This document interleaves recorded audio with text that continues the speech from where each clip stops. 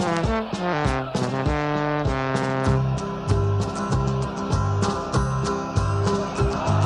we come, blue and white, and we're looking good. You'll be in for a fight, and we fight pretty good. Getting goals is our job, and we get goals good. Looking good, we are Carlisle United. Carlisle United, the team that's on the ball. Carlisle United, the team for one and all. You're looking good, and we're with you all the way. You'll hear us singing every time you play. Here Ken Leisure with a pass so true to all the stuff. Hello everyone, we're back. It's the next episode of the Brunton Bugle, the podcast focusing on the trials and tribulations of Carlisle United Football Club. From Mally Poskett to Andy Priest and Lloyd Eyston to Jabbo Abire, we've got it covered. This is episode 32, and today we're going to be doing something a little bit different, obviously, because there's still no football to talk about. So we're going to be doing our half-season review, looking at how United have done so far, how other League Two clubs are getting on, and taking a look at our predictions, how our predictions we made in pre-season have stacked up so far. The answer to that is not very well, having just looked at them before. As well as that, we'll be doing the usual news update and looking at what ex-United players have been getting up to. And on this episode, I'm not just joined by one of my co-hosts, I'm joined by two of them. Dan McLennan and Mike Booth. Lads, how's it going? Yeah, not bad, cheers. Yeah, not bad. I feel a little bit lost with no football going on, but, you know. It's tough, innit, really? It's you've got into such a routine of Saturday, you know, setting up the laptop connected to my TV, watching the game on iFollow, and it doesn't feel quite the same when you have to do jobs around the house, does it, really? So there you go. No, not really. Can you guess the link between the four players there? Did they all play for Carlisle? Sorry. No, they're all forward. Yes, Dan, you're right there. But the link is they all scored on their debuts for Carlisle United. Oh. There you go. Lloyd Eyston was from Workington as well, wasn't he? He was, yeah. I seem to remember he was, yeah. But yeah, they all scored on their debuts. Memorably, pre-season was that game we won against Torquay, wasn't it? After that long run without a win, he made a big difference with that day. There you go. Well, we've got a bit to get on with today, so let's get straight into it. We're going to do a little quiz as well. We've also got a little competition at the end, a chance to win a Carlisle United bobble hat that we've got to give away, so we'll drop that one in later. So straight into the news roundup, and it's two new signings for United, isn't it, lads? So obviously the United squad is still all in isolation. They get ready to return to action next week, but head coach Chris Beech and director of football David Holsworth have still been busy, and they've made two new additions to the United squad. I mean, the first one, this is one we expected, isn't it? Kedwin? I've still not worked out how I've to said pronounce it. Sedwin, to be honest. But yeah, I will Reece Bennett said Sedwin yesterday on his live stream, which we'll go on about in a minute. But I've also heard a couple of people say Kedwin, but I'm sure it's Chedwin, having looked it up. So it's one of those ones I'm sure we'll find out. We'll trust whatever James Phillips does when he does his commentary the first time. So yeah. Yeah, so let's say Kedwin anyway. So Kedwin Scott has signed a permanent deal with the club to the end of the season after a successful extended trial spell from Hebburn Town. The deal United have agreed will see United play the Northern League side in a first team pre-season friendly next summer. That should be a fun day out. That shouldn't it, done? Yeah, I love friendlies in the North East. In the late 90s, sort of early 2000s, we used to play various teams in the North East quite regularly, likes of Ashington, Towlaw, Whitley Bay, Durham. Newcastle Blue Star, was it, I think, as well? Yeah, good little days out usually. Blythe Spartans. We went to Blythe Spartans a few years ago, didn't we? When Curl was there, I think me and you drove over. Yeah. Played Bishop Auckland as well not so long ago, didn't we? Yeah, Bishop Auckland's another one. I mean, I've always said this. I don't get why we don't play Spenny more, because they're National League North level, aren't they now? And a decent signing. Well, you could say the same about the likes of South Shields and Morpeth Town, True. who are up and coming, you know. Yeah, I think that Ben McKenna plays for Spennymoor these days, I think. Interesting one, that one. Yeah, so obviously Chedwin signed till the summer. Seems a good signing, doesn't it? A lot of positive talk about him, and he's a manager at his old club is really raving about how well he's done and how proud they have. You know the fact that he signed for a Football League club, and seemed quite grateful as well the way the club's handled things. Yeah, I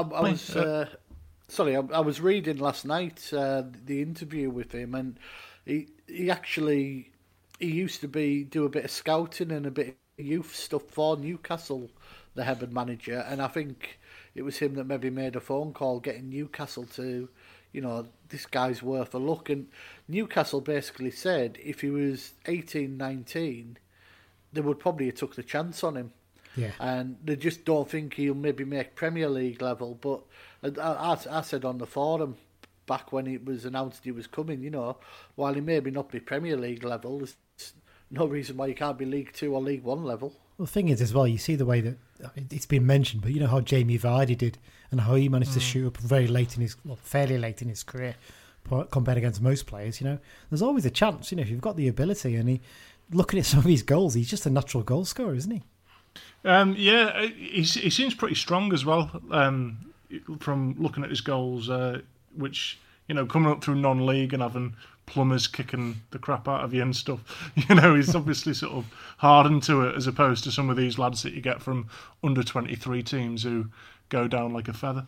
Yeah, and you can always see that basically fans of other clubs can fans of the clubs the player comes from can have to be quite biased and say how brilliant he is.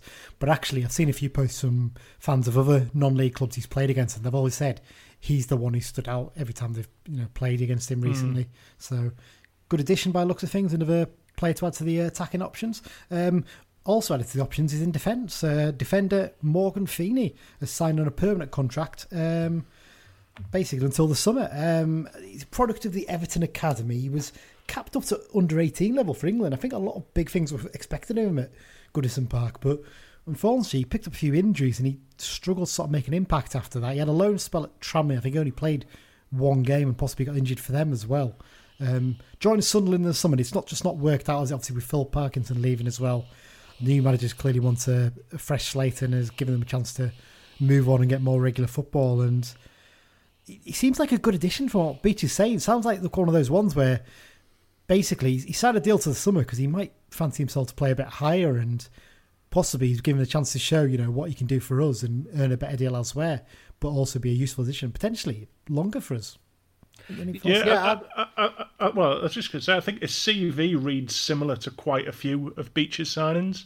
Thought of well as a young player, and things haven't worked out for whatever reason, and you sort of give him a chance here. And a lot of Beach's signings so far have grabbed it with both hands, and hopefully he's one who does that as well.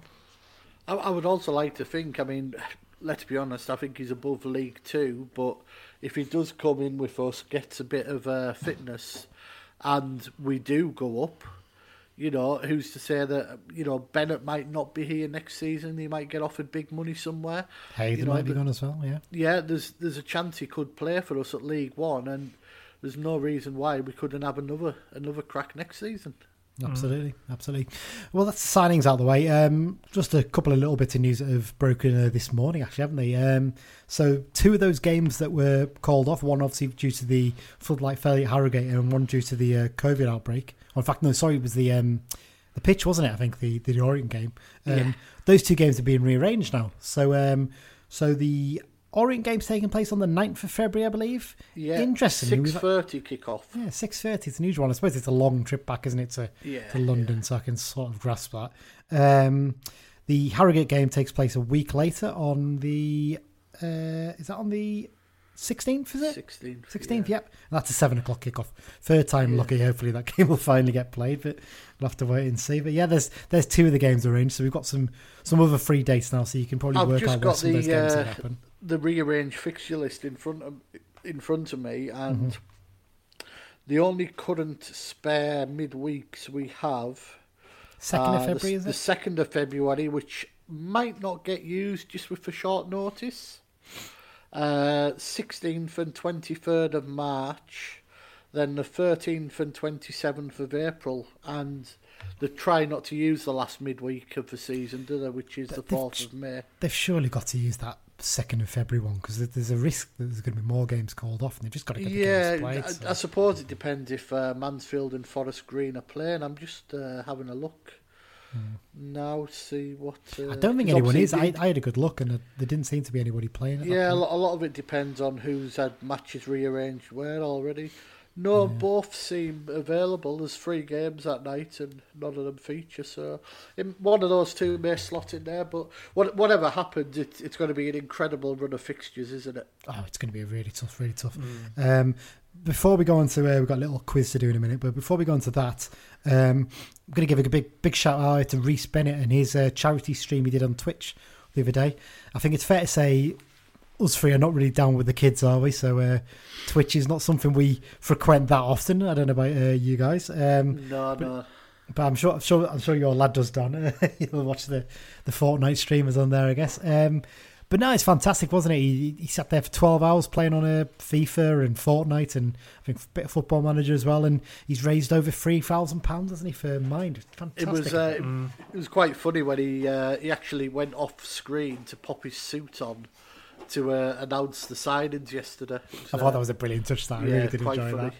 But he seems a great character, and it's great to see a lot of members of the squad donating prizes and things like that, shirts and boots to give away as part of the fundraising effort. And it just seems like we've just got a really good bunch of lads this season, doesn't it? And people you genuinely likeable playing for us. And I think last couple of seasons you maybe didn't get that feeling entirely with the whole squad. So it's just a really good thing to see. Okay, well, let's move on then. We're going to play a little bit of a quiz now. So, as this is a rare occasion where you have all three hosts at once, I've decided it's a chance for us to have this bit of fun. Now, the game we're going to play is essentially one I've borrowed/robbed from the Excellent Football Ramble podcast. If you haven't subscribed to that, I would highly recommend giving it a go because it's a really great listen, really funny. And Carlisle do get a mention occasionally, usually when I've emailed in and asked something about it, but there you go. And basically they have this competition once a week called Luke's Game. Now, in this, two of the presenters take on each other in a competition to try and guess as many clubs as possible that a particular player has played for. We're going to do this with Mike and Dan, but the twist obviously here is that they will be ex-Carlisle players. And I want to know the other clubs that the players have played for other than Carlisle. What I'll do is I'll tell you the number they've played for, and then each of you will take turns bidding to say how many you reckon you can guess. So if I said a random player who played maybe for 12 other clubs other than Carlisle, you then, Mike, would say, well, I think I can probably guess 3 of them, and then Dan will say, well, actually, I can guess 4. Then you can either say, well, I'll guess 5, but if Dan then goes, well, I can't name more than 5, go on then name them. You then have to try and name them without getting any wrong. A few rules. So obviously, you take turns in terms of making bids until one player challenges the other. Countries don't count, so international appearances, we're not counting them. Only professional. There wouldn't be many of them, to be fair. No, they wouldn't. To be fair, they wouldn't. Only professional clubs count, and not B teams as well. So, for example, I think Ziegler Ronaldo's played for a B team abroad. That B team wouldn't count. He's not one of the ones, by the way. Just an example there. And they have to have made a senior appearance for the club. So, for example, Blackburn wouldn't count for Peter Murphy as he never made a first team appearance for them. So. There you go. There's one. So we're going to start on alphabetical order. Let's see which player I've randomly selected these ones, totally at random. So first up, we're going to go with a fairly recent one. We're going to go with Michael Raines. Michael Raines has played for 7 clubs other than Carlisle. So how many do you reckon you can name that Michael Raines has played for, Dan? Oh, Michael Raines. Let me think. No cheating, by the way. I should say to both of you. I hope neither of you are. I'll say 5. Oh, we're going to go 5. That's big. Yeah. Mike, are you going to go for 6 or are you going to make him name them? I honestly, he'll have to name them. I think I can only get 2 or 3. So. Oh, here we go. Right. Just give me a second, Dan, because I've got some sound effects here ready for when you get them right and stuff. This is a proper professional job I've done here, so let's... You're living the dream here as quizmaster. This is like... you know what? When I used to work at the Student Union Bar at uni, I used to do the weekly quiz, so this is basically taking me back in the day. There you go. So... Right, okay, Dan. So one at a time. Alexander Armstrong yet, pal? Not quite yet. No. Not even Richard Osman. But there you go. Right, so one at a time, Dan. Take your time on these. I want you to name. Is it 5 clubs you said, didn't you? So I said 5. Yeah. 5 clubs other than Carlisle United that he's played for. Right. Okay. His club before us was Mansfield, and when he left us, he went to Crewe. That's 2. And then he went on to Hartlepool. 3. Now, I'm fairly sure he started his career at Stockport. There you go. You've only got one more to get, and there's 3 possible options. And I think he played for Oxford at some point. There you go. All 5. Well done. That's 1-0 to Dan then. Who Good were the start. other? Was it 7 you said he played for? 7 he played for. Do you reckon I'll have a try and guess at the others? It obviously doesn't affect the fact that you've won it or anything. I think was Mansfield one of them. Mansfield was one of them, yeah. Yeah, I said them. Oh, sorry, you said Mansfield. I didn't do. you? The other two, No, I can't think of the other two. Scunthorpe and Rotherham United were the other two he played for. So there you go. Right, up next, Mike, you're going to be the first one to have a go at this one.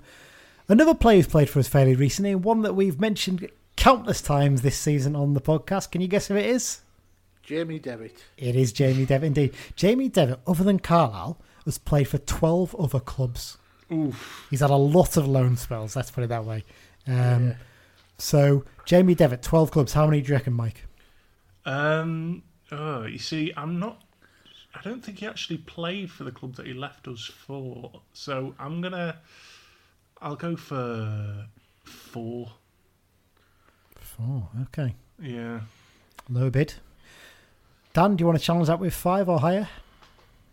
I reckon I could get to at least 6. Ooh. 6. Because I'll admit, when he moved to Barrow the other day, I did look on his Wikipedia, just counted up how many clubs he played for. I can't remember them all. I you know can't what? remember them all, certainly, but I've just I can remember realised some of them.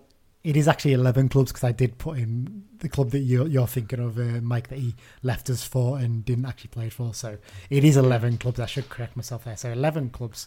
So Dan's going for 6. Mike, are you going to go for 7 or are you going to let him have a go at it? 'Cause, Yeah, I'll let him have a go at that. oh, you could be 2-0 down here. It's I know. a risky game. So Dan, one at a time, tell me Right. who has Jamie Devitt played for? Using the formula from last time, we signed him from Morecambe.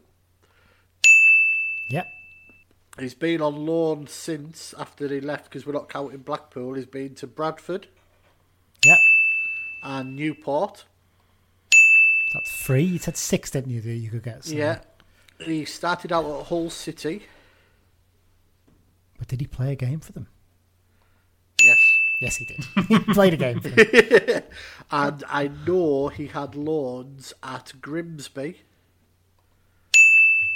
And I'm sure he was at Accrington at some point. There you go, 2-0 to Dan.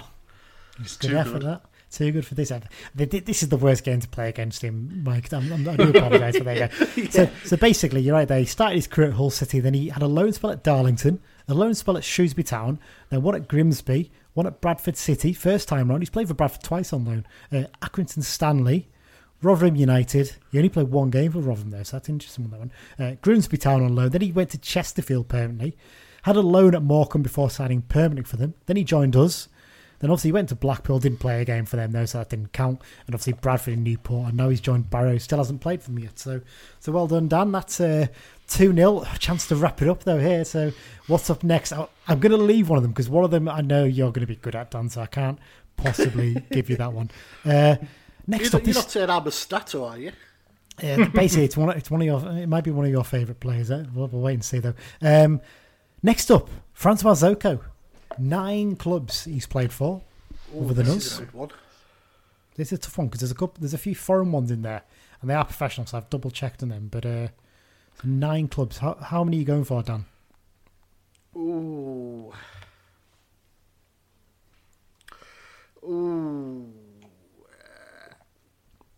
I can think of 1, 2, 3. I can think of 4, I think. 4, low starting bid. What are you going to go for, Mike? I think you might have to go for 5 here because you can't possibly let him get away with this one easily. See, I was trying to think in my head then, and I can only think of 3. But do you know what? I'm gonna go for it because there's a little niggling thing in my head of one of the foreign clubs, and if I'm right, then that's great. But if not, then I look like an idiot. So. Oh, here we go. Dan, are you going to challenge him or are you going to let him have a go this time? I'll let him have a go this time. Oh, here we and go, then right. I'll step in with some if he doesn't say some of the ones I think of. Yeah. Okay, Mike. So clubs that Francois Zoko has played for other than Carlisle. You got 5 to get, haven't you? Well, Yeovil Town, Correct. Notts County, Correct. now was he at Stevenage?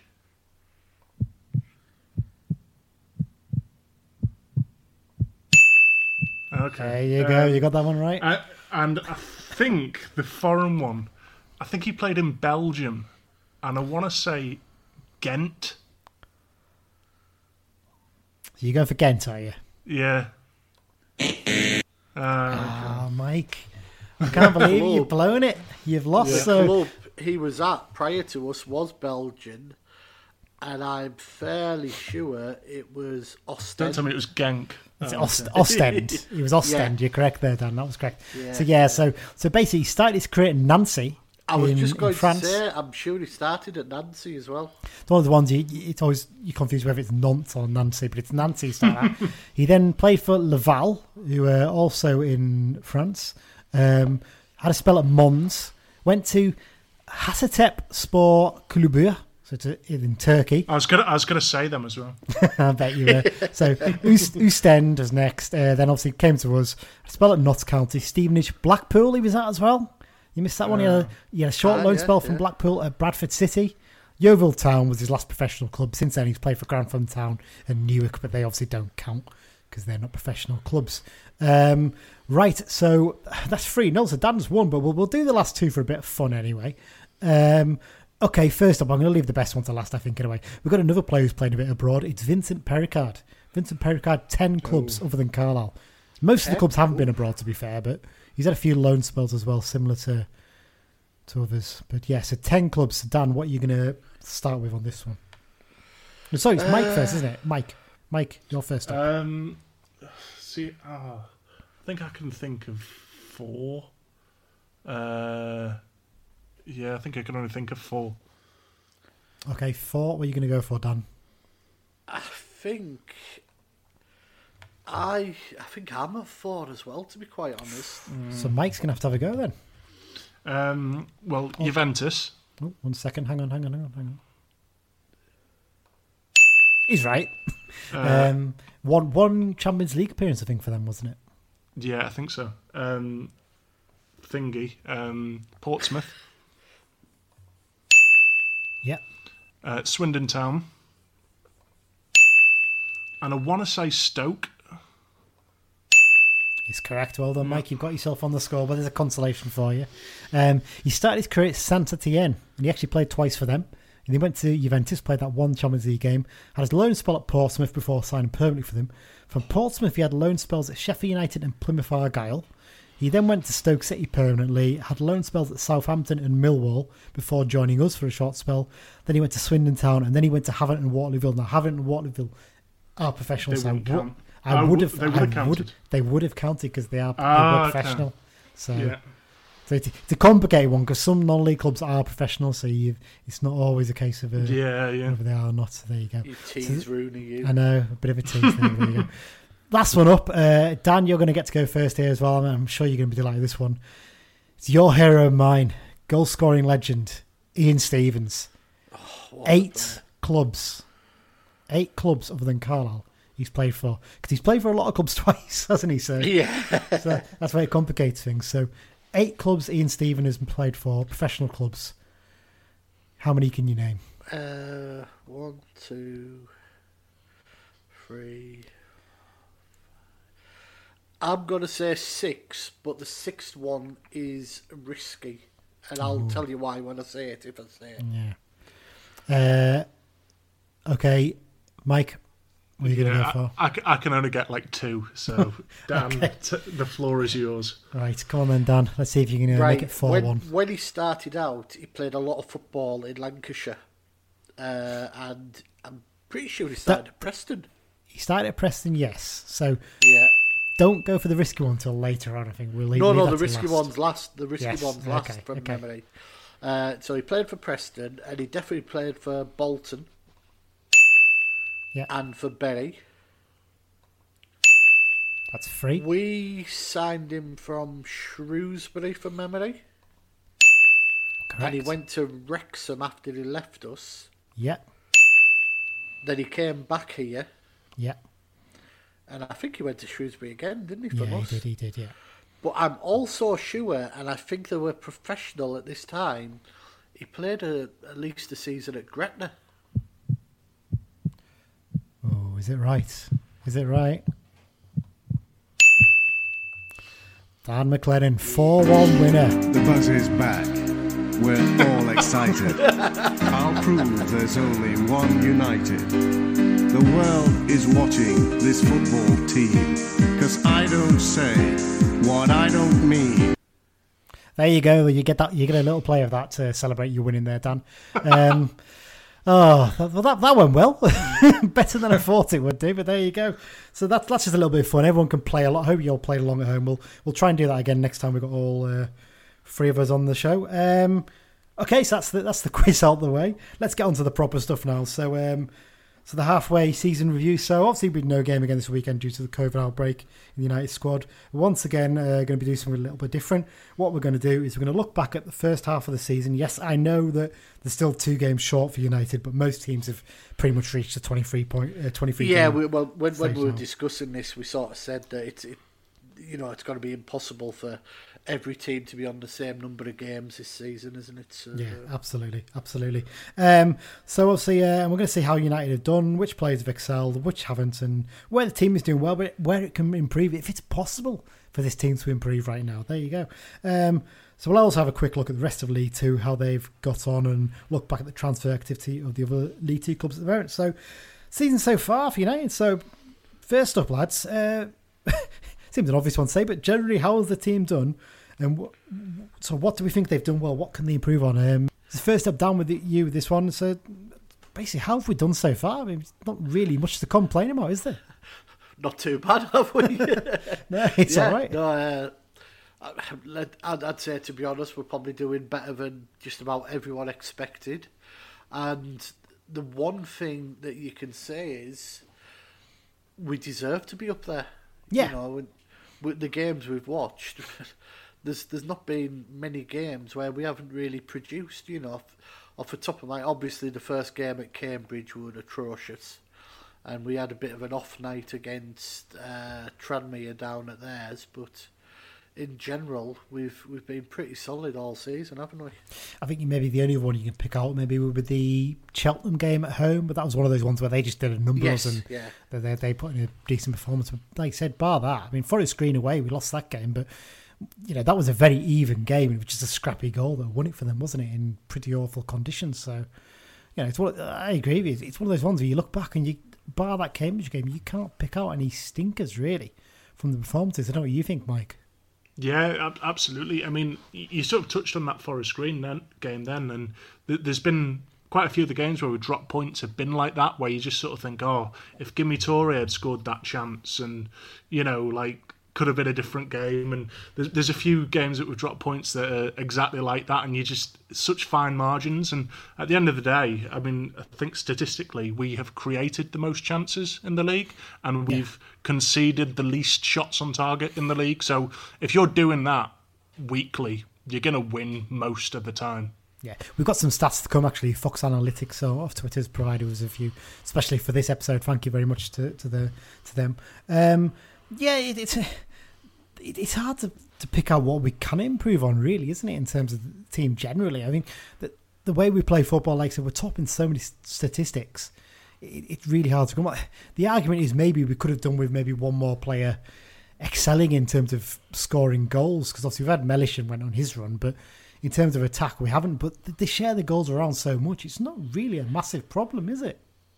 It reminds me of the second promotion of the 90s. Yeah, exactly that. The 96-97 team, the goals were spread round. I think Owen Archdeacon at left wing-back was the top scorer that season. Yeah, I think maybe Smart got a few as well, but he only just got into double figures. Peacock got a few, and the midfielders all chipped in. It's quite reminiscent of that, to be honest. Yeah, it's interesting the way that's worked, and I think it's helped giving their manager a chance to mould his own squad in the summer and give him a bit more freedom on contracts compared against what Presley got the summer before.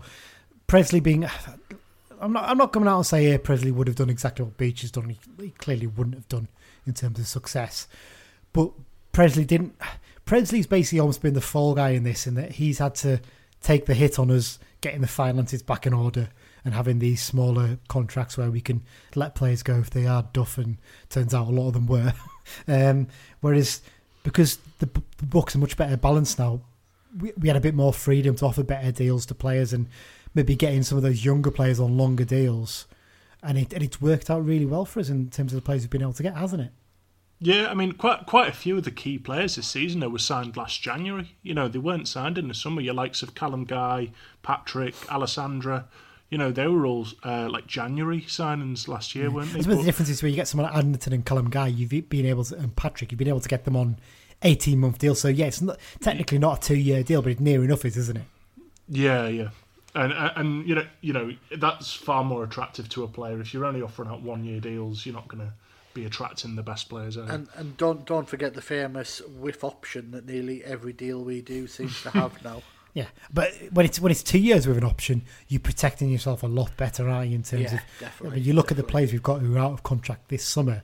The vast majority of them have got an option there where we can extend it. So actually, we're in a decent position. And regarding those options, David Holdsworth has said several times that in the club's favour, whereas in the past it tended to be if a player hits, say, 25, 30 games, they would get an automatic extra year. You get the impression that ours are basically, well, we'll decide if we want to keep you, and if we do, you're staying. End of. You've agreed to it.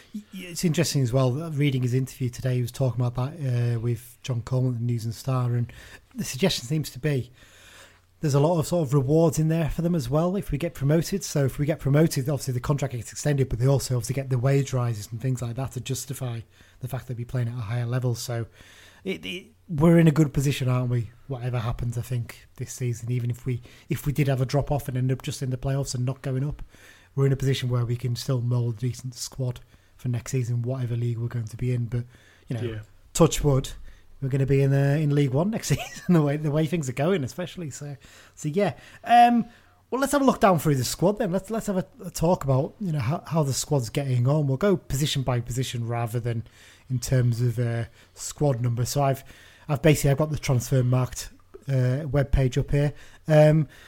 First off, Magnus Norman. We can't really judge him yet, can we? He's only really played a couple of trophy games, so it's a difficult one, really. The impression I got in the summer is that they were maybe looking at him potentially being the number one when he came in, but that injury has basically opened the door for Paul Farman to secure that number one place, and he's done so well. He's just not going to get the chance at the moment, is he? Well, yeah, I think unlike Farman, Beach has worked with Norman before because Norman was at Rochdale. Although my mate who's a Rochdale fan does not rate him in the slightest. But no, I mean, so it's hard to sort of cast judgment on him. But Farman, on the other hand, I think has been fantastic. Yeah, I think he's excelled expectations. I think we always knew we were getting a decent keeper because you can see his clean sheet record, can't you, at Stevenage and the way he did at Lincoln as well, getting promoted into the league. We knew we were getting a good keeper. What I don't think we realise is how important his kicking was going to be. We've mentioned it a few times, me and Dan especially in recent episodes. But those kicks, Dan, they make a massive difference to our game, don't they? Yeah, they're not a secret weapon, but they're a bloody good weapon to have. And the way we play, our wide men, and even Alessandra, they're ready to go as soon as we turn the ball over. So if Farman does get the ball, he knows he can launch it, knowing that one of them's ready for it with another one for the second ball. And we've used it several times, as we've already said. I think as well, it's a key thing as well is that when the ball's played back to him by a defender, when they've been put under pressure by an attacker, it doesn't matter how you play it to him, how quickly back you play it, what position you play it to him. He gets it up the pitch every time. He never scuffs it. He never sort of slices it away, does he? He always gets a huge booming kick down the pitch with either foot as well. And that makes a massive difference to the defence to know that they can play it a bit as well. They don't have to always, go a bit direct. We can play it about a bit and then we know, all right, we're under pressure. Let's get back to the keeper and he'll just play it long. That makes a huge difference and takes a lot of pressure off the defence, I think. In terms of, let's say... Sorry, go on, Mike. Well, I was just going to say, I have to say as well, I think seeing that Newport keeper score the other night, I think if Farman was playing in them conditions, he could have bagged himself a hat-trick. To be honest, he probably would have put it over the opposite stand the way he kicks it. Well, that's true, yeah. He put it out of play for over the bar, I think. That was a hell of a goal, that, from the thing. Very reminiscent of Peter Keane. I think you'll remember that one, Dan. I think you were at that game, weren't you? Where Peter Keane scored the drop kick. Very, very wet night, wasn't it? Well, big hole in the roof as well, in the corner of the stand we'd put into back then, weren't we? So So yeah, in terms of if you were going to give a mark out of 10 in terms of goalkeepers and that kind of thing, 8 or 9 really. I think he hasn't been put under pressure much, but that's probably to do with how well we defended actually as much as anything. So, but you could argue as well it's how well he organises the defence. You know, he's got that bit of experience, and well, you can hear him on the iPhone, can't you? When the crowd's been empty, and even when the fans were back, we could hear him, couldn't we? Quite clearly. But it's something that Adam Collin was always pretty poor at, and I think Farman is just brilliant all round. It's difficult to judge. We haven't really seen his shot stopping much yet, have we? So it's a hard one to judge him on for that. In terms of the defence, I think this is excelled expectations, really, hasn't it? I think we always thought we had some good attacking talent in there, but I think there was always a little bit of concern about defensively whether we will be up to it enough in terms to push us up. I think we've obviously got to pick out Reece Bennett, his arrival. Later on, obviously, it's come in, but he's been 10 out of 10 so far, hasn't he? I can't really think of a bad game he's had, and I think what he's done is he's taken Hayden to the next level as well and made him excel his game. And I kind of feel sorry for Hayden, to be honest, because he will not win man of the match if Reece Bennett is playing next to him. Like, it doesn't matter how well he plays. Like, you know, Hayden will put in sort of an 8, 9 out of 10 every week, but, you know, that's just the kind of the standard that we expect from him, and you know, you don't really bat an eyelid when he puts in them sorts of performances. You feel a bit sorry for Rod McDonald as well, because he was doing pretty well at that. I mean, not as good as the levels Hayden was at, but he was just starting to settle into the team. And obviously he's back in the team now, but you'd imagine once Tanner's fit again, there's potentially going to be some decisions to be made for Beach there. And I know, Dan, you're a big fan of Tanner especially, aren't you? And he had a bit of a slow start, but I think he's been fantastic over the last few weeks, hasn't he? Before he was getting injured, those few weeks beforehand. That Salford game, you could tell the lad had a point to prove. You know, he was up and down that flank in front of the paddock, who were vocal towards the opposition, shall we say? And he was head and shoulders the best player on the pitch. And when you look at, you know, there's a couple of ex Man United academy in the Salford lineup, and he'll have enjoyed that night's work, won't he? He will indeed, and I genuinely think if you're going to pick out a player from our squad you would say definitely will play at a much higher level, straight away I'd pick him out, because he's young as well, especially. It helps, and the way he plays has been fantastic. And I mean, right back, once he's fit, he's pretty much got that place nailed down, hasn't he, you'd think? And we've got players who can slot in there like Riley and like Hayden, like Devine. And Alma obviously can go over there. Left back, we were a little bit concerned for a while, weren't we, about this position? We thought Anderton maybe he's not quite hitting the heights he did when he first arrived, but he was just starting to find a bit of form, and then obviously he's had to come out of the team, obviously, with that coronavirus issue he had. But Jack Armer's coming in at both full-back positions, but I think particularly when he's moved to left back, he's looked fantastic, and he looks another good young prospect, doesn't he? Yeah, he's... You've got to remember, he's only 19, is he? Yeah, we've focused on Taylor Charters being a young lad, but he's pretty much the same age, isn't he? He's a big lad as well, Jack Armer, and we actually think he'll probably move more central in time, because as fullbacks go, you don't get many who are very tall, and I think once he sort of fills out a bit, you can see him stepping into the middle a bit more. Yeah, he looked a bit shaky in some of those early games, didn't he? But then that game That's against... only natural, to be fair, isn't it? You'd expect that. He's a young lad making his professional debut, basically. But I think he really came into it in that game against Mansfield, didn't he? He put that brilliant ball into the box for Patrick to score the winning goal. And like you said, he slotted in at right back. I still think he still looked a little bit uncomfortable at times there, but that's to be expected. You know, a lad who's very naturally left-footed. But at left back, he showed he's more than capable of stepping into Anderton's boots when needed. So... yeah, fantastic. I think in terms of sort of defence, I think I'd say 9 out of 10. I think we've exceeded expectations there. And, you know, we've got star men across that back four, haven't we? Players who look capable of playing at a high level again. So, Of all the teams we've played this season, is there any defenders at any other clubs that you'd think, I'd want him in our back four? There's not many, is there? No, exactly. There's no one. I mean, I certainly wouldn't have that lad Santos from Bolton in the back line, who I keep going on about. Alex Baptiste wasn't great that day, but you know he's been a good player in the past. That Santos, my God, he genuinely could have given away 4 or 5 goals in that first half. He was that bad. Dreadful player he was. But yeah, you're right. I genuinely can't think of any other League Two defenders that stand out to me and make me think. Maybe Ben Tozer at Cheltenham. I think he's always been a good centre back, but beyond him, yeah, there's no one really out there. Made me think. Really wouldn't mind him there. Defensively, I think we'd be fantastic. Midfield, this is an area again. We're going to keep saying this, but we're so strong in this area. And as the season's developed on, we've realised how strong we are in that we sort of looked in pre-season, didn't we, and said, we're going to be great when Josh Dixon's fit and, he's going to be a fantastic player to come in there. Well, Taylor Charles has jumped ahead of him now, probably, and you feel sorry for that. I think Dixon's probably going to take a couple of years to develop, maybe because of the kind of player he is, and you might get more chances if we do get up into League One. He might be a better level for him. You look at it, we've got two midfield choices here with three. Obviously, we play a free in midfield. We've got two choices of free, haven't we? Your first choice is probably Callum Guy, obviously. You'd put Mellish in there, and Joe Riley, I think, has pushed himself to be in the first choice midfield. But then beyond that... We have an international with 60 caps sat on our bench. That tells you how strong our midfield's been this season. Yeah. Your second choice midfield is probably going to be Dean Furman, Danny Devine, and Taylor Charters. Probably in there. Then you, like I said, you've got Dixon's waiting to come in as well. It's fantastic, really, isn't it? We're spoiled, to be honest, aren't we? We're very spoiled for choice in there in terms of the way it's gone. I mean, we've got to give special mention for Callum Guy. He has been absolutely terrific this season, hasn't he? He's, in the way I think he was just starting to come into it when he got that injury, wasn't he? Back in January last year.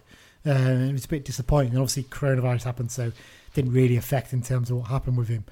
But the way he started this season, the way he's playing, again, he's one who's going to attract attention from a higher level, you'd think. And hopefully, I can't see him going anyway, but hopefully we're going to keep a hold of him for the rest of this season. And if he went in, if a championship club came in for him in the summer, you wouldn't begrudge him that, would you? Because the way he's played, he's shown himself capable of playing at a much higher level. But I think, like I said, John Mellish, the way he's adapted to playing in midfield, he's not a perfect player in that position. Of course, he's not. He's a bit of a rough diamond, but the way we play, he's so effective, isn't he, in terms of the way he affects games? Yeah, definitely. He just. I said the other week, imagine marking John Mellish for 90 minutes. Like, you'd come off the pitch knowing that you have had a game of football. Like, you'd be battered, you'd be bruised, you'd be bloody knackered as well. Yeah, exactly. You'd be knackered because he does not stop running. I mean, that FA Cup game, and he got the 2 late goals. He did not stop running at all. He's just an absolute sort of bionic man. He's just incredible. And you know what? This little rest has probably done him just as good, because there always was a risk. I know we were talking about the fact that he was still going and going. With this run of games, he's always going to find it maybe a little bit tough. Well, he's going to come out with as big a rest as anybody, isn't he? When you think about it, so it's going to be fantastic to see how he does. And like you said, now he knows as well. He's got Taylor Charters pushing him for that position. Hopefully, obviously, we're getting probably a bit excited here because Charters only played one game, but it was one game where he looked like he'd been playing there for 2 or 3 years, hadn't he? Yeah. So there you go. I have to say as well, in general, I mean, there's a lot of players at League Two level, and they've got certain limitations, which is why, that they're at League Two level. Like, say, Alessandro, for example, he doesn't score a ton of goals, which is probably why he's playing in League Two, whereas his other attributes are brilliant. But there's players like Guy and Bennett and Tanner and all this and that. I don't see their limitations. Like, they should not be in League Two. We're just very lucky to have these players and have them all at the same time in a squad that's pushing on. Gonna have to give a mention here to Joe Riley as well in terms of how well he's sort of kicked on as well, because I think early on people looked at him and thought, maybe a little bit weak, a little bit. I mean, you compared him to James Berrett, which I thought was a disgraceful way to insult him. One of my old favourites. But he really has sort of stepped up, and he has got a hell of a lot of energy about him. But he's got quality as well. You can tell he's been coached at a really high level at Manchester United. But obviously that goal against Stevenage will have done him a lot of good too. But he now looks, him and Guy, probably your 2 first choices in that midfield. I know Mellish probably is as well, but them two definitely, I think, if they're fit and in form, they're going to play, aren't they? The way that they're playing. And that's the thing, he's had to earn that place as well. He hasn't been given it; he's really had to earn it. And he's had to come out of the team for a bit, didn't he, as well, and came back in and shown himself good there. And so you're going to say something there, Dan? One thing that I've noticed as well is how few games a lot of our midfielders had played prior to this season. Joe Riley, definitely. Joe Riley and Danny Devine, definitely. Callum Guy hadn't played that many games. No. You know, John Mellish had only had, one season of pro football. The only experienced midfielder there is Furman, and he's barely played for us. But Furman's a great option on the bench when you're 2-0 up away from home, 65, 70 minutes gone to close a game out, which is exactly what he did at Walsall when he came on, wasn't it? Yeah, and we always know I always have this niggling feeling at the back of my head that Callum Guy is just one challenge away from picking up an injury and being out for a while. So we always know it's good to know that that Furman is there waiting to come in when we need him. So, and I would also say as well, Furman comes across as the model professional. I'm not saying the rest of the squad aren't, of course, but he comes across as, there's just something about him. He's played the 60 odd games for South Africa. He's played at a decent level in this country. He came up through Chelsea and Rangers.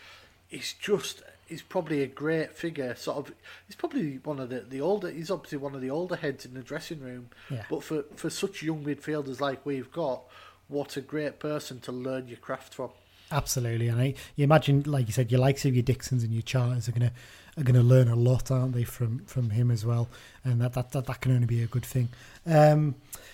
Yes, I think we're sort of in agreement. Midfield, I mean, your star men, like I said, your Guy, your Mellish and your Riley, your first choice. But beyond that, we've got players to come in, and we've barely touched on Danny Devine there. I think he's the one we probably all thought, he's just a squad player going to fit in. But when he came in, he was great. He played really well in those games. So, and another player we've not mentioned because he sort of straddles midfield stroke forward line is Brennan Dickinson.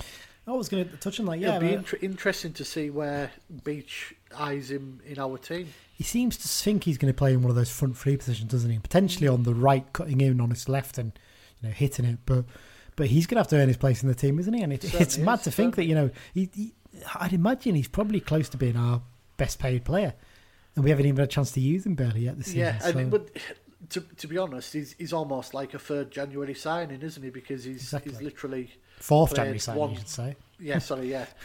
He's literally played a few minutes at Walsall, and that's it. Yeah, exactly that. So, okay, let's get on to attack then before we round this bit up. Attack. Probably not score as many as we would have hoped in terms of having a standout one who's scoring loads, but in terms of the way they've worked together, can't really have too many complaints, can we? In terms of how they've linked as a strike force, and players have come in and out of the team, haven't they? I think the only real consistent in there is Coyote and maybe Alessandra even potentially, but beyond that, we've had players dropping in and out, and they've performed really, really well, and they're entertaining to watch, aren't they? One thing I've said a few times is when Lewis Alexandra has a decent game, Carlisle United have a decent game, and the couple of games where he has had off games have sort of tied in with our poorer performances. Absolutely, and as you touched on there before, Mike, the fact that he doesn't get goals is probably the only reason he's not playing at Championship level, because he's, in terms of his all-round game, the way he holds it up and the way he links play, he's a brilliant player and a really, really key part of this team. Focus a little bit on Coyote, because he gets a little bit of criticism from some people. I think we've done it in the past, sort of constructively, I should say, for the fact that he's probably not scoring as many goals, but his role's been a bit different, hasn't it, since he come back this last summer. I think he's shown himself to be a real team player, hasn't he? And we can't get away from not mentioning his throwing, because it is a big part of the way we play as well, isn't it? It's a really good weapon, but all round, I think he's become a much better player than the one that arrived back in January last year. Definitely. Yeah, well, sorry, you go, Mike. Well, I was just going to say, I think he's playing a slightly different role this year. I think he's playing a bit more back to goal, almost a bit sort of Carl Hawley-esque a little bit. Whereas last season, I think he was more sort of an advanced forward. But it doesn't really get mentioned enough. He has one hell of a first touch on him. You can absolutely ping the ball at him 200 miles an hour, and he'll stop it dead. And that's great as well in terms of farm and knocking the ball forward as well, isn't it? Yeah. And I think as well, you should consider with that as well. I think he's somewhere near the top in terms of the number of aerial duels won as well in the league. He basically wins it in the air against the defender a lot, and he's not actually the biggest when you look at him. I think he's only about 6'2" maybe in terms. And you get big defenders who are 6'4", 5" these days, don't you? So he does well to out jump, and I think the only game I can think of where he really got beasted by defenders was probably that game against Tranmere that you mentioned before, Dan, up against Peter Clark and big Manny Monte. And, they're two big lads there, aren't they? They're big, imposing defenders. They'll have done the homework as well, won't they? Absolutely. Give me Toure. Sorry, go on. Just quickly on Coyote. If we do go up, it'd be interesting to see what the lad wanted to do next season. Because, yes, he's not our player, but Rotherham don't seem to have really bothered yet. And, could he maybe say, well, I think I'd rather stay at Carlisle. I'm playing. Could do. It'd be interesting to see what he says. It's whether we even make maybe a permanent bid to sign him. I think Rotherham rate him quite highly, so I don't think they'd be keen to let him go. But if Rotherham is still in the Championship, well, is he going to get that many games at that level at that age? Possibly not. It's a difficult one to judge, isn't it? Let's move on to a couple of more bits in terms of attack, and then we'll move on again. Gimme Toure started off so brightly, didn't he? But he's just found it a little bit tough, hasn't he, since he got that red card and not really been able to get back into the team partly because Amari Patrick has done so well in coming back into the squad, hasn't he, Mike? It's one of those ones, isn't it? It can't be easy. We've touched on this in a couple of recent episodes. It can't be easy for him as well, being alone, living in Carlisle, with the restrictions in terms of lockdowns and who you can see and stuff like that. Beach, I think, has probably paid a bit of a masterstroke in letting him go home to France and see his family and give himself a bit of a boost in terms of his confidence. Can we hopefully see maybe something a little bit better for him in the second half of the season? Maybe see him kick on again and show what the form that got people across, fans of other League Two clubs were talking excitedly about how good a player he was, weren't they?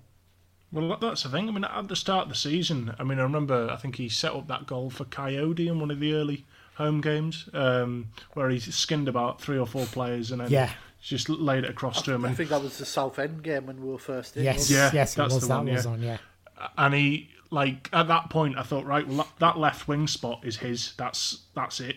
But fair play to Patrick, because he's really worked hard, and now that left wing spot is his. And he did well to sort of take that off him. And it would be nice if he kicks on in the second half of the season. But game time isn't easy to come by when everyone else is playing so well. Yeah, I think the arrival of Zanzala might help him, because I get the impression that those two maybe are basically being encouraged to hang about with each other up here. That's the impression you got, Dan, I think it was, from something you read. But it seems to be that those two are almost being paired up to make sure they've got someone to hang about with during all these lockdowns and things like that. It's weird, isn't it? Yeah. It's like the new boys at school when the rest of you have already been there for 3 years, isn't it? Yeah. But I think it'd be nice, hopefully, to help the two of them. And Zanzala and Scott as well. 2 other additions. And you look at the 6 players we've got in attack, 7 if you include Dickinson. They're all interchangeable. By looks of things, they can all play in different positions. I know Scott seems to be viewed as a number 9, but by all accounts, he's played out wide and a bit deeper for Hebburn as well. So one of those ones, isn't it? We've got so many options there. It puts us in a really good position. Back, Zanzala's Congolese, isn't he? And I'm pretty sure French is the native language of Congo, which obviously Gimme Toure is. So yeah, that might help.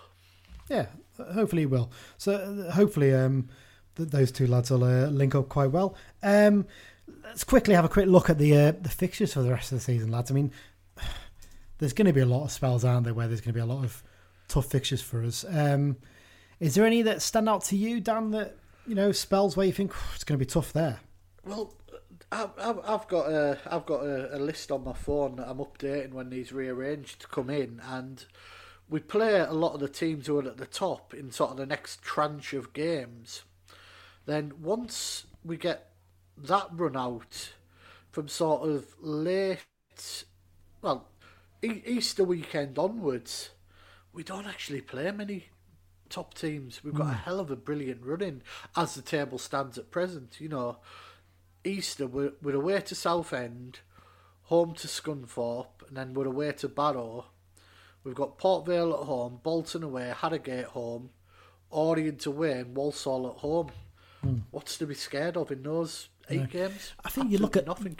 If you look at March as well, the games we've got then, take out the Morecambe game, and generally we beat Morecambe down in Morecambe anyway. So touch wood there, that's tempting fate. But you look at that month, and other than the game at the end of the month against Cambridge, there's some, I won't say easy fixtures, but they're fixtures we're looking for. We could build up a lot of points in that month potentially. Obviously, we've got games to drop in as well. I'm looking at 3 of them there. You've got Grimsby and Bradford at home, followed by Stevenage away. Yeah. Straight away, you're thinking, well, there's 7 points. Yeah, at least you'd hope. You know, Bradford's probably the tougher of those because they seem to have picked up a bit of form. But yeah, it'll be interesting to see how those go. Like I said, I think I agree with you. I think the run-in, if we can get ourselves into a good position, that run-in looks favourable. I think it's the way to describe, isn't it? Yeah. At the same time, though, at that time of year, the teams that have been fighting relegation suddenly, realise that they're in a relegation fight, and they come up with performances that you didn't see coming, as we have done many times ourselves. Yeah, it's one of those ones, isn't it? They're going to be fighting to get away, and we'll see how Southend have managed to turn around their form recently, particularly, and we'll touch on other clubs in a minute. Let's move on then quickly before we go on to looking at the rest of League Two. Let's look at some stats. So, as I mentioned before, Fox Analytics FC on Twitter, fantastic account. Give them a follow if you don't already. They've sent us over some stats specifically just for us to talk about on the programme. We'll tweet them out later. I think they're going to tweet them out, so we'll retweet them. Some of the key ones he's picked out here. Callum Guy, in terms of assists this season, he's got 5, which leaves him 4th in the league. That's just league assists, I should point out. This is an interesting one. Callum Guy, assists from set pieces per 90 minutes. The value is 0.14, so about every 10 games he assists from a set piece. He's number 1 in terms of assists from set pieces in the league, which shows how important his corners have been. It's one of those things that the one thing we could probably improve on second half of the season actually is direct free kicks. But hopefully Dickinson will make the difference there, because I know he's taken them in the past, hasn't he, for Colchester and the likes of that. Headed goals, Aaron Hayden has got 3 this season. He's joint first in the league, so he shows the big impact he has in terms of headed goals. Reece Bennett can't be far behind him. Well, he wouldn't be far behind Bennett him. scores with his feet. That's the thing. Yeah, he's got a couple of his feet, hasn't he? Yeah, he's been sniffing in there. Amari Patrick, shots per 90 minutes, 3.72. He's first in the league in terms of the number of shots to get. I think about the majority of those have probably come in that game against Bradford when he had about 8 or 9, didn't he? He was just determined to score against them, and didn't in the end, sadly, but there you go. Crossing accuracy, George Tanner is on 42%. That puts him 3rd in the league. Amari Patrick, opposition touches in the opposition box per 90 minutes. He gets 4.27, which puts him 6th. Aaron Hayden, interceptions per 90 minutes, 7.45. That puts him 3rd. Coyote, we mentioned this before, aerial duels per 90 minutes, 19.42. So he certainly gets about, in terms of putting his head about, he's 4th in the league for that. Aaron Hayden, aerial duel success rate in own penalty area, 74%, that's 5th. So basically, of the crosses that go into the box, 3 out of 4 of them, Aaron Hayden wins, which is the ones he goes for. That's quite impressive. And just a few more little stats here. These sort of general ones. So in terms of shots, we've had 335, which puts us 1st in the league. Touches in the opposition box, we've had 452, which puts us 2nd. And shots we've faced, 147, which again puts us 1st.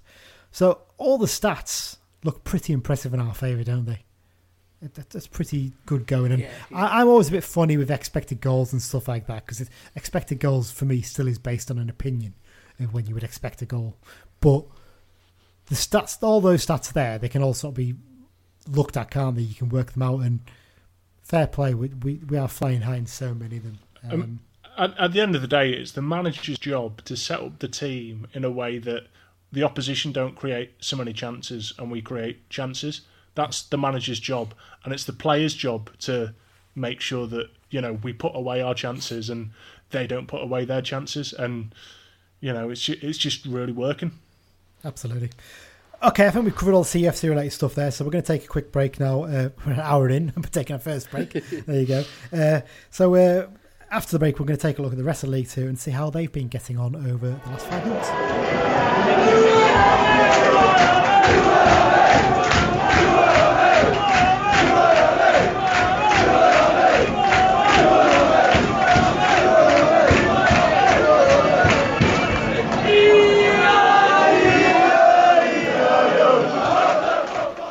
Okay, everyone, we're back for part 2 of this special sort of half-season review episode. So So we're going to start looking at what the rest of League Two have been getting up to over those 5 months. And first up, Dan, you're going to take a look at, this is not sort of looking back, but this is looking at some of the transfer business that League Two clubs have been doing in January, picking out some of the key ones that have stood out to us. Yeah, it's probably best to start locally. I would say Barrow have Busy, made the I would say, biggest. at least. You know, they've signed Jamie Devitt. Neil Eardley was a good signing on loan. Stood out to me, that one, Burton. definitely. Yeah. I think he got man of the match for them at the weekend. Hmm. They're obviously going for the experienced route to just staying in the division will be their number one priority. Actually, just looking through my list here, there hasn't been that many transfers. I think we'll see a massive ramping up in the next sort of week to 10 days before the window shuts. But clubs that have signed a couple, Bolton seem to have a never-ending in and out. They've had 4 come in. Declan John from Swansea was an interesting one. Because he was well at thought, Rangers a isn't he? couple of years ago, Yeah. and it just didn't really happen for him up there, and he's gone to Swansea, and it's not really happened there. I think Kieran Lee, that stands out, that yeah. stood out as well. Yeah, Harrogate have been very busy. They've got 5 in at least, several on loan. Bradford are similar. Newport have had a big turnaround. They lost most of their loanees, but they seem to be getting other loanees in. So it'll be interesting to see how they do, because they're you know, it's a big turnover for a high flying team, and will it upset their equilibrium? There's a good word for you. Yeah, the one that stands out for me from their signings, I mean, losing Scott Twine particularly is a big blow for them, because he's been fantastic for them and is basically slotted in at Swindon at League One level, like he's been playing there all season. The one that stands out for me for them arriving, Luke Gambin, that's a good signing, because I'm sure he's been about a bit, hasn't he? And he's been at Colchester for a while, possibly, I seem to remember. But he seems to be a good player in the past, I'm sure. So that's an interesting one. No, but apart from that, it's most teams have just picked up the odd player here and there. Our friend Harry's left Port Vale, hasn't he? I think he's been released. Yeah, free agent now. Yeah, But there you go. It's interesting one. I mean, interesting. Salford have been quiet. They've taken Robbie Gotts from Leeds on loan. He's well thought of there, isn't he? I think they really I would rate him highly. expect Salford to sign a couple at least next week. Funny enough, Dan, you might have missed this one, but this morning, Salford City have actually signed Paul Coots from Fleetwood Town. So there's another one in for them. So I mean, he's a player who's played most of his time at Championship level, hasn't he? So, I mean, they'll have broke the bank to sign him. You know, because Coots bank, but no. That's shocking. We managed to get through an hour of this episode without you telling a crap joke, and there you go, you got one in. But yeah, I think you're right, Danny. It's interesting. The teams that are struggling seem to be the ones, other than maybe Newport, who've had no choice because they've lost all the loan players. It seems to be the teams that are struggling that are basically panicking and getting a lot of players in, aren't they, to try and get themselves away from bother. In terms of us, I mean, I know we've signed 4, but the most important thing for us is we haven't lost players. We're keeping hold of our squad, and I think that's the thing we've always looked at and thought, as long as we don't lose big players, and we haven't with Bennett, thankfully, then we're in a decent position. Are we surprised then? If we're let's look at League Two generally. Are we surprised how things have panned out so far? Who do you think's done a bit better than expected, and who's probably done worse than you thought they would have done? Dan, do you want to start with this one?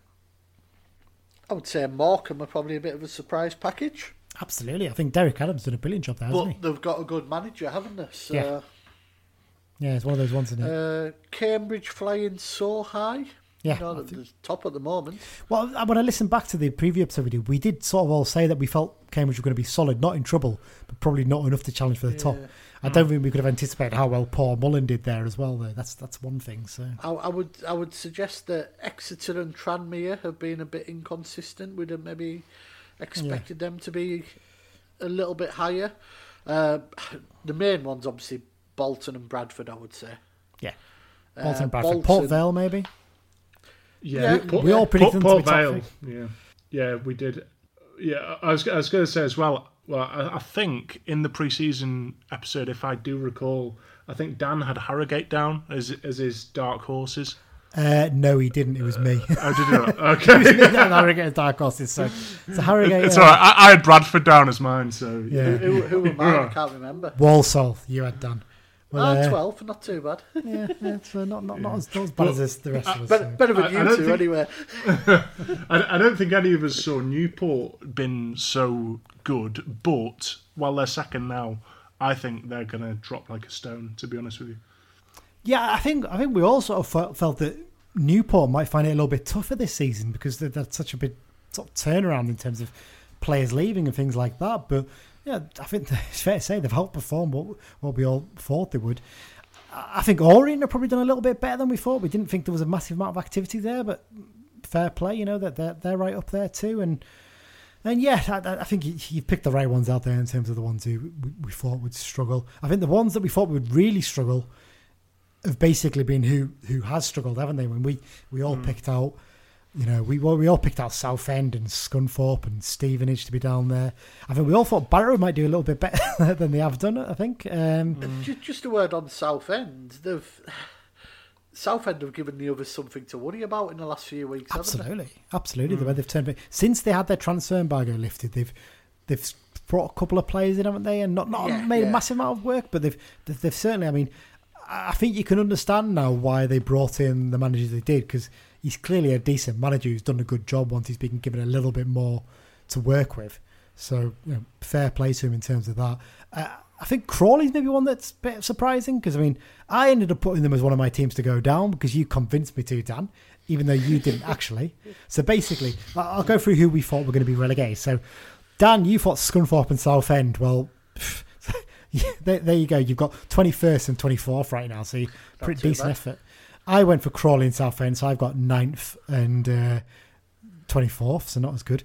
Mike, you went for Stevenage and Harrogate, so you've got 22nd and 18th, so not too bad. Out of the lot of us, I've gone for the worst there, all thanks to Dan conning me into going for Crawley. In terms of the top three, we all went for exactly the same top three. We all went for Salford to win the title and Bolton and Port Vale to be promoted. Well, Salford are just about pushing themselves up there now, but they're taking a while to get there. Bolton and Port Vale are both sneaking in at the moment. Yeah, Bolton and Port Vale are both in the bottom half, so not great at all. Though I should point out, Dan, you did say that it wouldn't be a big surprise if Bolton didn't click. You said you... Yeah. So I'll give you that I just thought it was that big a job that it may take them a year and a hell of a lot of players through it to get settled. And that's probably why, one, Everett's got a 3-year deal, and two, there's been no murmurs of getting rid of him, because I think their fans probably get that it will take a little bit of time. Yeah. In terms of the playoffs, Dan, you felt Tranmere, Forest Green, Walsall and us. We all picked Carlisle in the playoffs, I should say that straight away. So that's a given. So Tranmere, Forest Green and Walsall, the other teams, you thought Forest Green would win it. Well, Forest Green are in there, but other than that, obviously you've got Salford, Cheltenham and Leyton Orient. I went for Tranmere, Walsall and Bradford. So I've got 11th, 12th and 19th so far. So I'm not doing particularly well here, it's fair to say. Mike, you thought Bradford would not only be in it, but they'd win it, the playoffs. And you also had Tranmere and Exeter, so you haven't got anyone else in there. And obviously, as we all know, Carlisle outperforming everybody's expectations so far. We also predicted top scorers. This is the only one where I'm doing well compared against the rest of you. So, Dan, you went for Ian Henderson, and I'm scrolling down through the League Two top scorers on the BBC Football website here. And he's 20th. John Mellish is ahead of him. He's got more goals than him. He's got 7 compared to be fair, Henderson, I think 6. he's played a little bit deeper than we expected, hasn't he? Possibly, yeah. But Ashley Hunter's got as many goals. That's my excuse anyway. There you go. Mike, you went for James Wilson. And I'm scrolling down through here. Nope, can't see his name anywhere in the top 20. So well done on that one.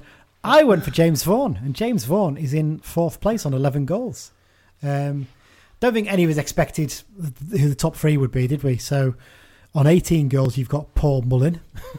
I think he's always been a good goal scorer, though, to be fair. And it's just clicked for him this season. Danny Johnson from Leyton Orient, he's on 14 in 2nd place. 3rd place, he's not in the League Two anymore. He's Max Waters. He's left Crawley after his 13 goals there to go to Cardiff. It's one of those moves, isn't it? I just have this feeling he's going to go to Cardiff and just be not good enough. They've signed him based on one streak of goals, haven't they, really? And prior to that, he's never done anything before, so it'll be interesting to see how he gets on there. So yeah, in terms of those predictions, not particularly great. In terms of our Cal United predictions, none of us got anywhere close on top goal scorer, did we? So Mari Patrick, you went for, Dan, and me and you, Mike, went for Coyote. I think Patrick's second top scorer now, maybe, or is close. Is Alessandro, maybe? Not 100% on that one. And in terms of play of the season so far, you went for Gimme Tory, Mike, so probably not. I went for Amari Patrick. He's getting up there, challenging. Dan, you probably got the closest. You went for George Tanner. I think he's probably not far behind Callum Guy and maybe Hayden or Bennett so far this season, I would argue. First manager to be sacked. None of us got these either, so you went for Cox at Scunny. Dan, I went for Cooper at Forest Green, and you went for Revel at Stevenage. I think, was it Graham Coughlin was the first who was sacked, or was it Graham Alexander? One of the two, wasn't it? I think they were quite close. Salford won it, yeah. I think maybe you're right. I think it was Alexander at Salford. Coughlin wasn't far behind that, so neither of us thought he was going to be the first one to be sacked. So there you go. So that's how we've done in terms of our predictions. Not particularly great so far, and I don't think they're going to improve second half of the season. If you were going to revise things, what would you revise? So Dan, do you want to go first in terms of who you think would be your top three now, maybe, and your playoff winner? Rather than the whole playoffs.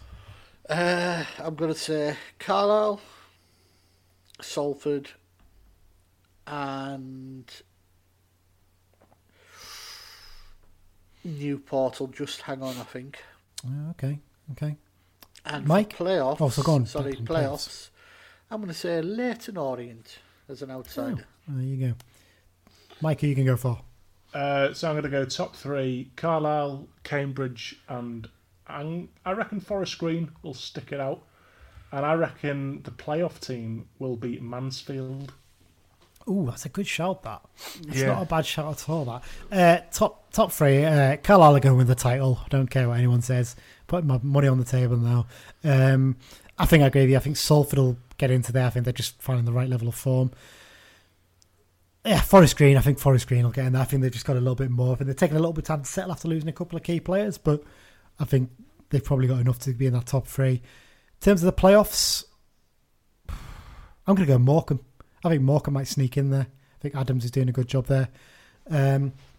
Is there anyone you think is going to drop off massively?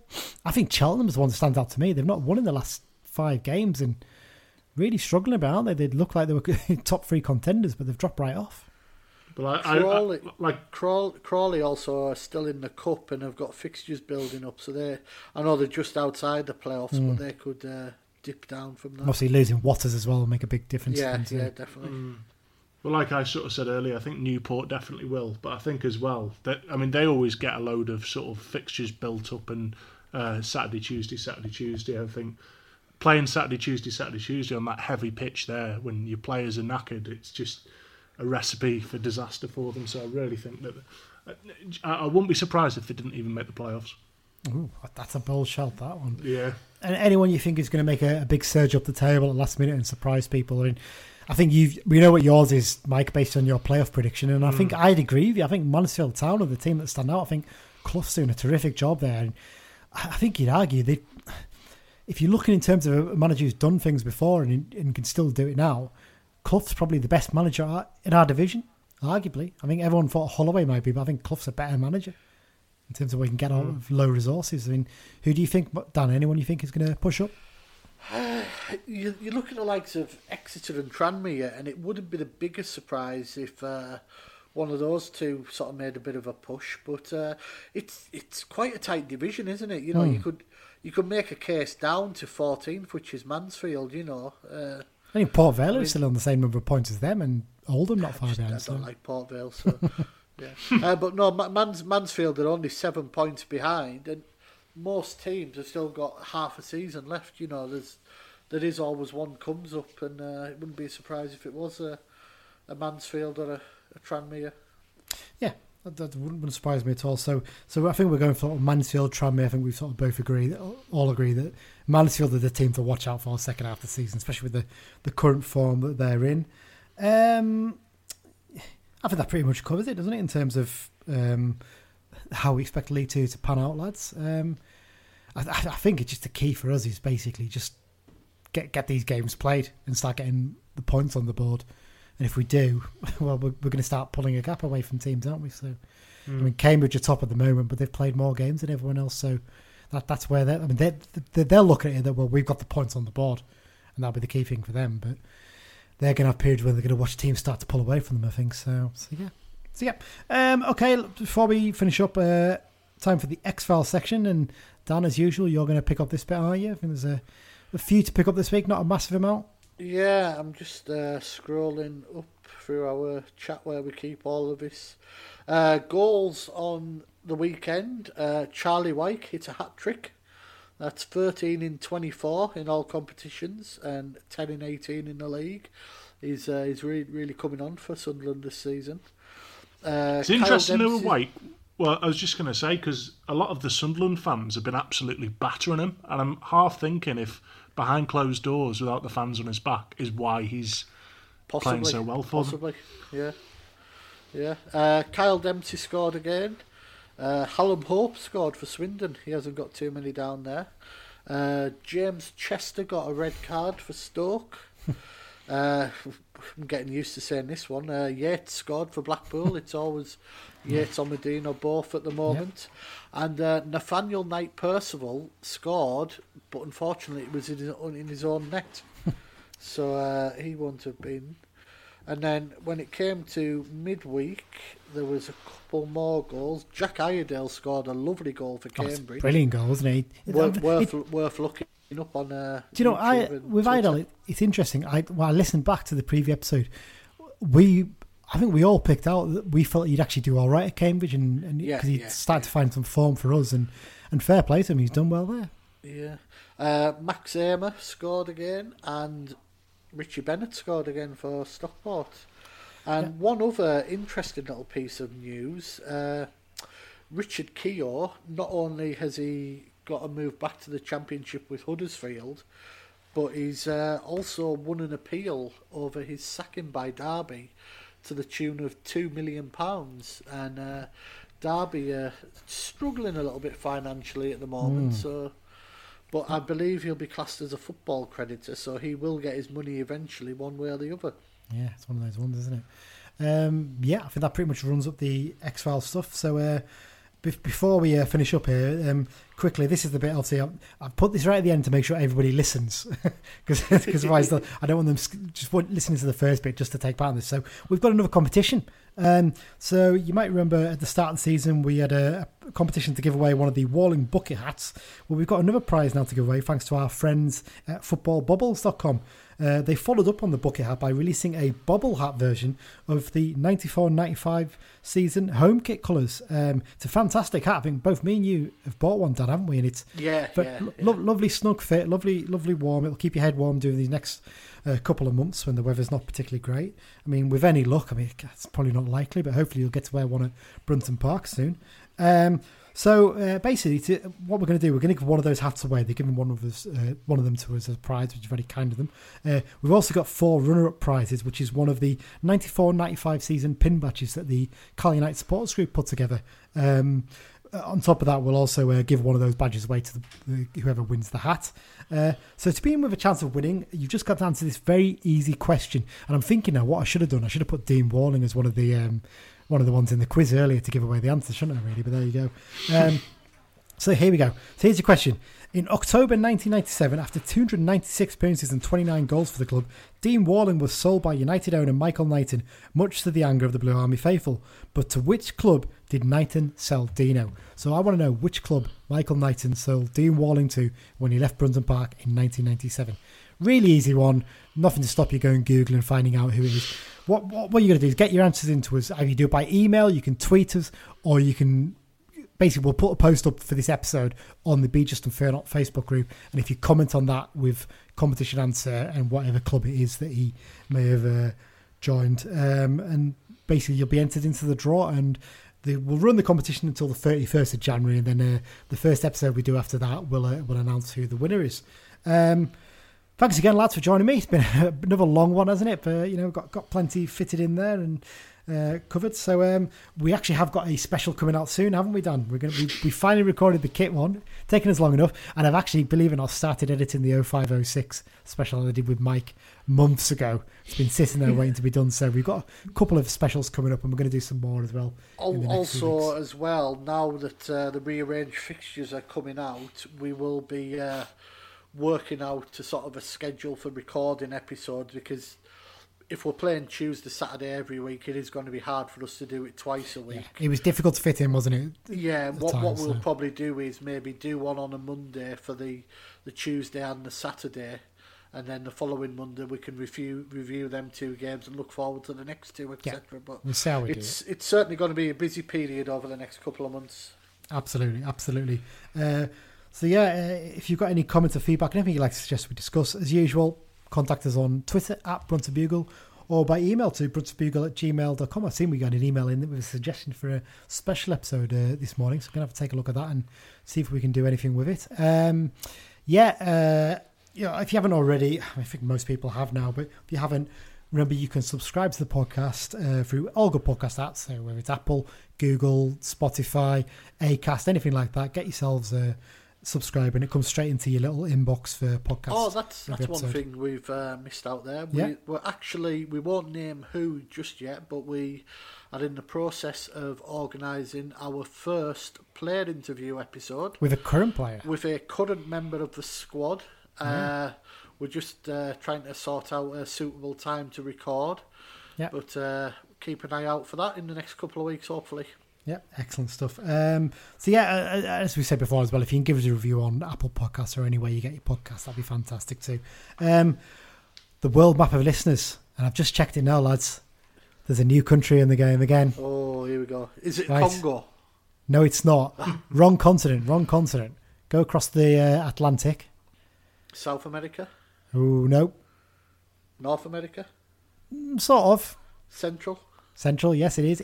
Mexico. We've got a listener in Mexico. Unbelievable. So there you go. Santiago Munez? No, probably not. There we go. So Mexico is a new country added to the thing. Kenya's on there. We've had Kenya before. Whereabouts in Mexico? Let me have a look. I'm going to presume it's in Mexico City, you'd think. It's in Ciudad Victoria. I have no idea where that is. Ciudad Victoria. So it's not too far over the border from the USA, but there you go. There we have it. We're finally finished. It's been another long one, hasn't it? Over 80 minutes. So, guys, thanks once again for joining me. Really do appreciate it. Like I said, we'll be back. I think early next week we'll do a little preview episode maybe of the Newport game. Won't be a major one, I don't think. But we'll try and fit a short one. I would say we'll probably be able to do Newport and Exeter in one, won't we? Yeah, I mean, that's the idea. We'll try and preview both episodes in one go. That'll be the best way to fit it. Mike, Dan, thanks once again for joining me. Really appreciate it. Thanks everyone for listening, and up the Blues. Up the Blues. All are united, the team that's on